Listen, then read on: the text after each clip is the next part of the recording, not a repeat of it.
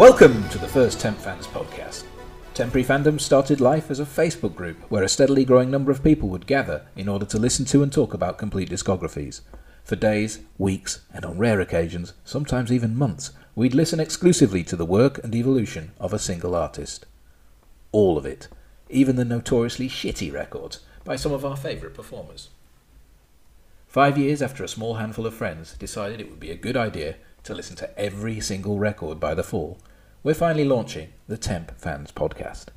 Whereas what came to be known as immersions usually happened over several consecutive days, the podcast will allow you to take on artists' discographies at your own pace. The thing is, you don't have to be a fan. This isn't some kind of love-in where we all gush about records we think are wonderful, although that does sometimes happen. Instead, being a temporary fan means taking on the mantle of a devotee by listening somewhat obsessively in the hope that you might come to understand what you love about a record. Or, conversely, why some artists just leave you cold. Sometimes, partway through an immersion, you'll have an epiphany when you suddenly get what everyone has been banging on about. Other times, you'll be left frustrated that bands just don't give you that elusive thrill. But why? Damned if we know. We've listened to the complete discographies of over 100 artists, and I still don't know why some pieces of music move me in ways that others never will. And yet we listen. Because for idiots like us, finding an old record to get excited about is every bit as captivating as hearing something completely new. Personally, I find it reassuring that despite all our efforts, we'll go to our graves without having heard all the great pieces of music out there. But it won't be for lack of trying. So join us as we attempt to heave the format that has worked so well as a rambling Facebook group into the world of podcasts. We'll try not to fuck it up, and we hope you'll enjoy it too. And, more importantly, discover some really great records. Yeah, hopefully we won't fuck it up. Hey, I'm Ewan. And I'm Nick. And so this is us trying not to fuck it up with Temporary Fandoms. The podcast or playcast or pod list. We're not quite sure what it's called yet. So Nick, what is a temporary fandom?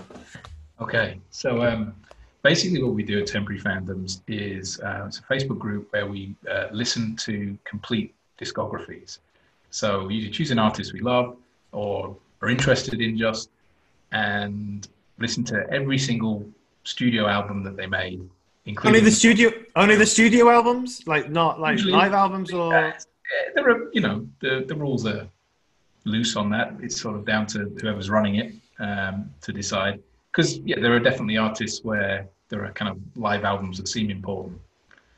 But I guess the reason in general we don't do live albums, because there are other bands where they'll have like 20 live albums that you really don't need to listen to. Grateful Dead. Especially if you've got 30 studio albums to get through. So if anybody suggests doing Fish or something like that, because I think Fish are one of those. I think they've been mentioned, yeah. But I think they have about a gazillion live albums. Right. Okay, so for example, we did Talking Heads. That was a great emotion, and I think their second or third album that we did was a live album that fit. It made sense in the kind of flow of the records we were doing. But a lot of other times, live albums. Okay. So you mentioned Talking Heads as one of the ones that's been done over the years. Can you give me examples of the range of artists? Absolutely. We've done everything from sort of David Bowie to the Bottle Surfers via Aretha Franklin and Stevie Wonder. We've done... We also did Gay Bikers and Acid, which I somehow managed to come third in a vote to get done. Ha ha! Suckers. Apart from Gay Bikers and Acid, what was your low light? Let's start with the low light, and then we'll finish on a high. I enjoyed Gay Bikers and Acid, not as much as I would like to. You did describe them as a dog's dinner of a band, but that's fair enough.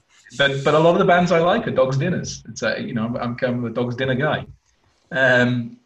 Let me think. So ones that didn't work so well for me, I was very disappointed that I didn't connect with XTC, because they were an example of a band that I thought going in that the immersion would kind of crack them for me, because I was convinced that they were just a band that a lot of people whose taste I kind of respect and generally agree with seem to love. So I thought, well, there must be something there. And I'm having a really stupid moment, and in my head, I'm now conflating XTC and 10cc. And which ones were I'm Not in Love? That's 10cc. Which ones were Dreadlock Holiday? That's also 10cc. What did XTC do? XTC, Making Plans for Nigel. Making plans for Nigel. That was the third one I was about to ask, and then I thought, no, I'm not having three strokes. Okay, so that was XTC. Didn't There's a quite lot work. about that band, and it was a successful immersion in that the people who liked it, but there were kind of you're kind of often hoping for the breakthrough. Who didn't you finish? Oh, I don't know if I want people to know. Yeah, come on. Okay, there is somewhere my interest waned very strongly, and I didn't quite make it to the end of Madonna, I have to say. I may have dutifully played the records, but I think I was totally disengaged by the end of that. I didn't either. I got to but I'm glad we did it. 1990, I think. Yeah, me too. It was nice. It was also, it gave me a week off. Yeah, there are no weeks off at Temporary Fandoms, Ewan. Yeah, apparently so. Although sometimes there are. When Bob Dylan comes back for the second part, there are some weeks off. Get that out. And what was apart from today's? Yeah. What was your big highlight? What was the one you went, whoa, hello? So one I really enjoyed was Kraftwerk. That was a band that went from sort of being just the kind of respect as a kind of important band, but not something I would listen to much, to genuine love. Like by the end of that immersion, I really, really liked Kraftwerk. It helped that I saw them live around the same time as we did the immersion. Oh yeah, that's not perfect. But yeah, that was a great one.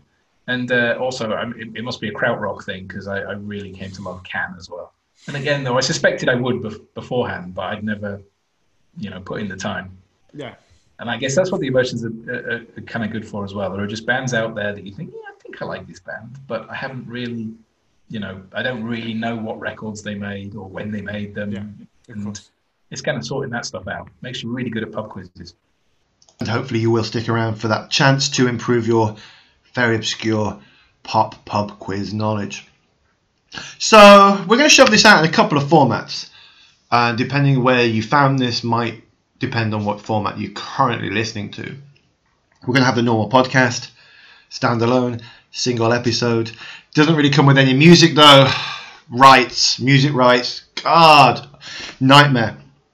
And we're going to have the Spotify version, which is a playlist with curated songs in between the album introduction, sort of like a follow-along curation. And we invite you to come over to the Facebook group at the end of all this and make your voice and your opinions known. All right, I caught up with Zoe, who was the curator for the first immersion, and we'll be back right after this.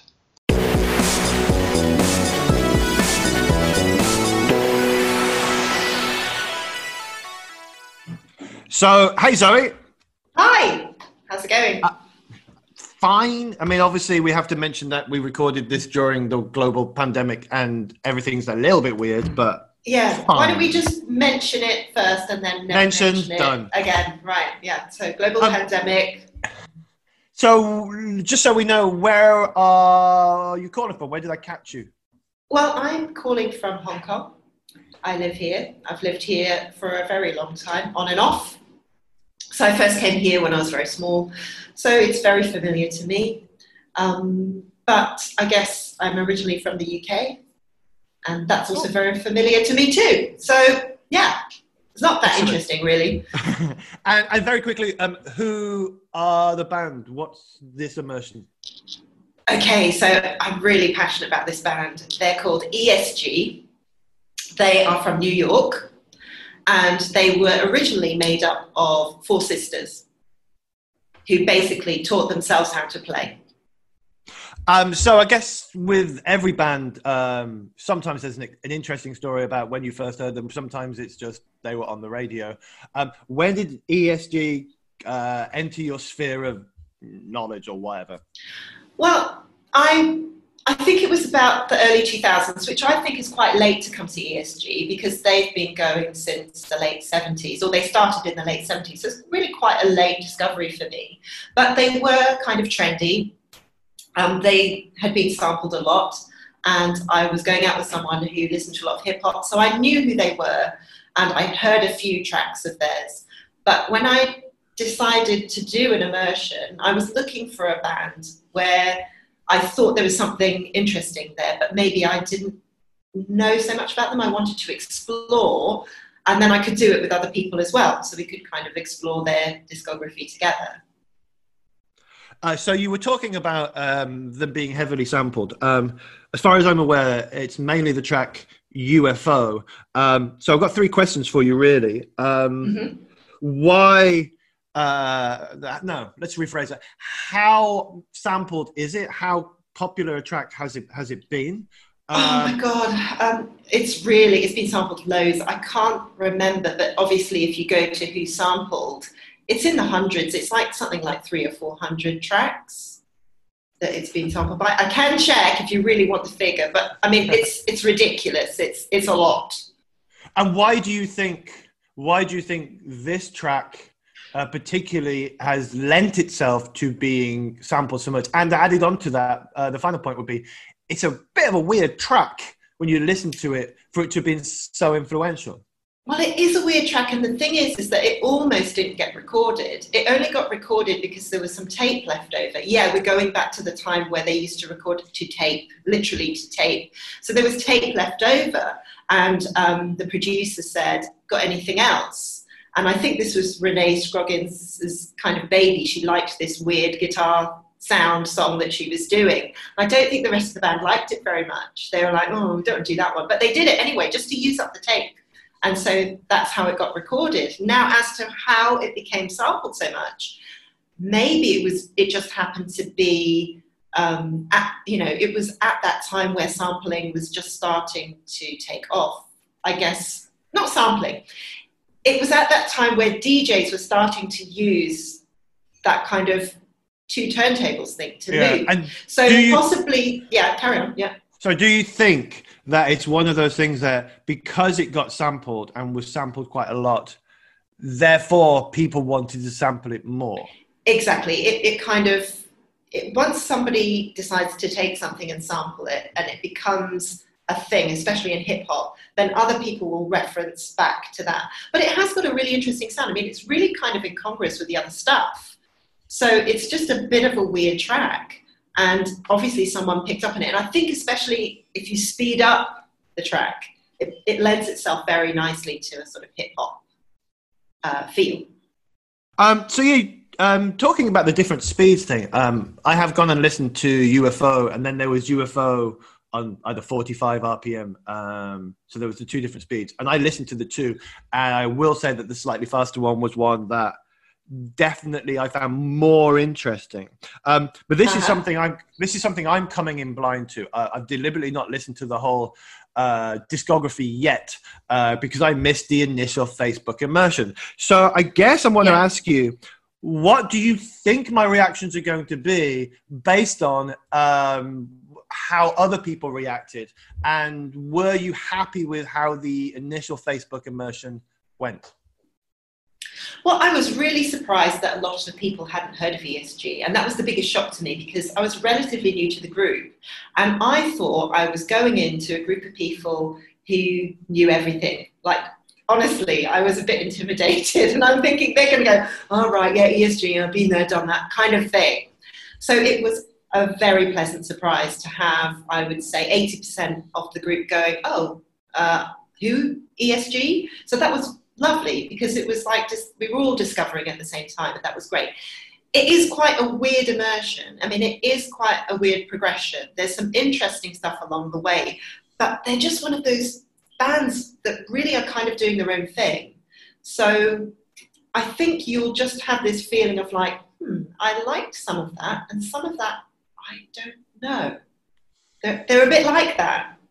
I think I'm looking forward to it purely because, as you said, it's something I didn't know of before this. I had seen on the Facebook group lots of people going, "Oh yeah, the ESG immersion was great," and I just kept thinking, who? I mean, as far as I was aware, they could have sounded like Shonen Knife or any band from anywhere in the world. I mean, I knew nothing. So basically, I guess it's probably time to get started. So what we'll do is we'll play a quick sting, and then we'll hand it over to you to introduce everything. Sound good? Sounds great. Can't wait. Awesome. See you in a bit.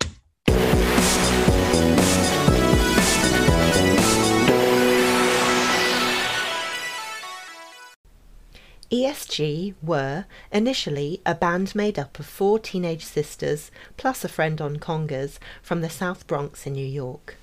They formed in the late 1970s, released their first record in 1981, and were still releasing material as recently as 2017.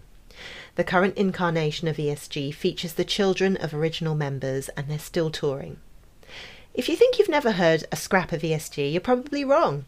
If you've heard any of the following tracks, Ain't No Half Stepping, Big Daddy Kane, Yes Sir, MF Doom featuring Raekwon, Return of the Mac, Mark Morrison, Night of the Living Bassheads, Public Enemy, Let's Ride, Q-Tip, R.I.P., Prodigy, Take a Rest, Gang Starr, Putting Shame in Your Game, Beastie Boys, Fantasy, Miles Davis, Metal, 9 Inch Nails, Lesson 4, DJ Shadow, 100 Miles and Running, NWA, New Jack Hustler, Ice-T, Cutting Rhythms, Tone Loc, Story to Tell, Ja Rule, Made You Look, Apache Remix, Nas, The Bomb, Ice Cube, Versus, Burial, Get Away, De La Soul, That's the Way We Like It,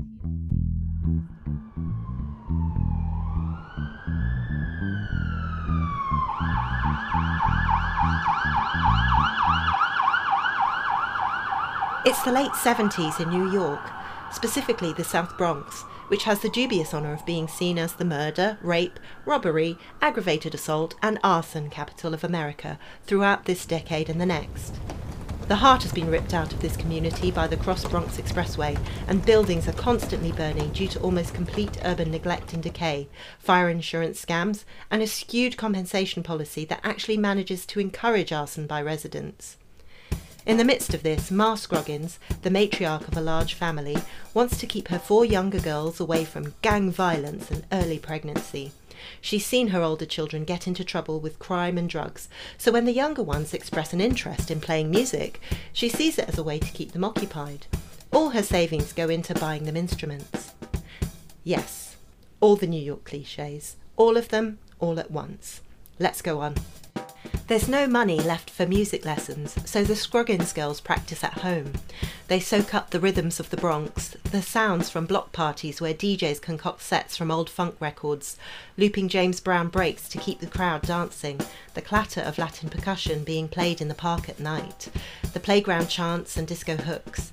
They try to cover their favourite tunes by using their cheap percussion, guitar, drums and a bass, but they soon realise that to expedite things, it's easier to write their own songs.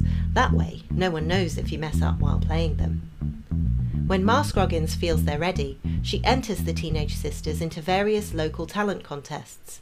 The judge of one of these contests is Ed Bauman, the owner of 99 Records. Releases include Liquid Liquid, Glenn Branca, Bush Tetras, Maximum Joy. They don't win the contest, but Bauman takes them under his wing as a sort of unofficial manager and starts booking them at New York alternative clubs like Hurrah and the Mud Club, as well as disco venues like Danceteria and the legendary Paradise Garage. When A Certain Ratio play New York, they share the bill with ESG. Tony Wilson, the manager of Factory Records, asks the girls if they'd like to make a one-off record for him.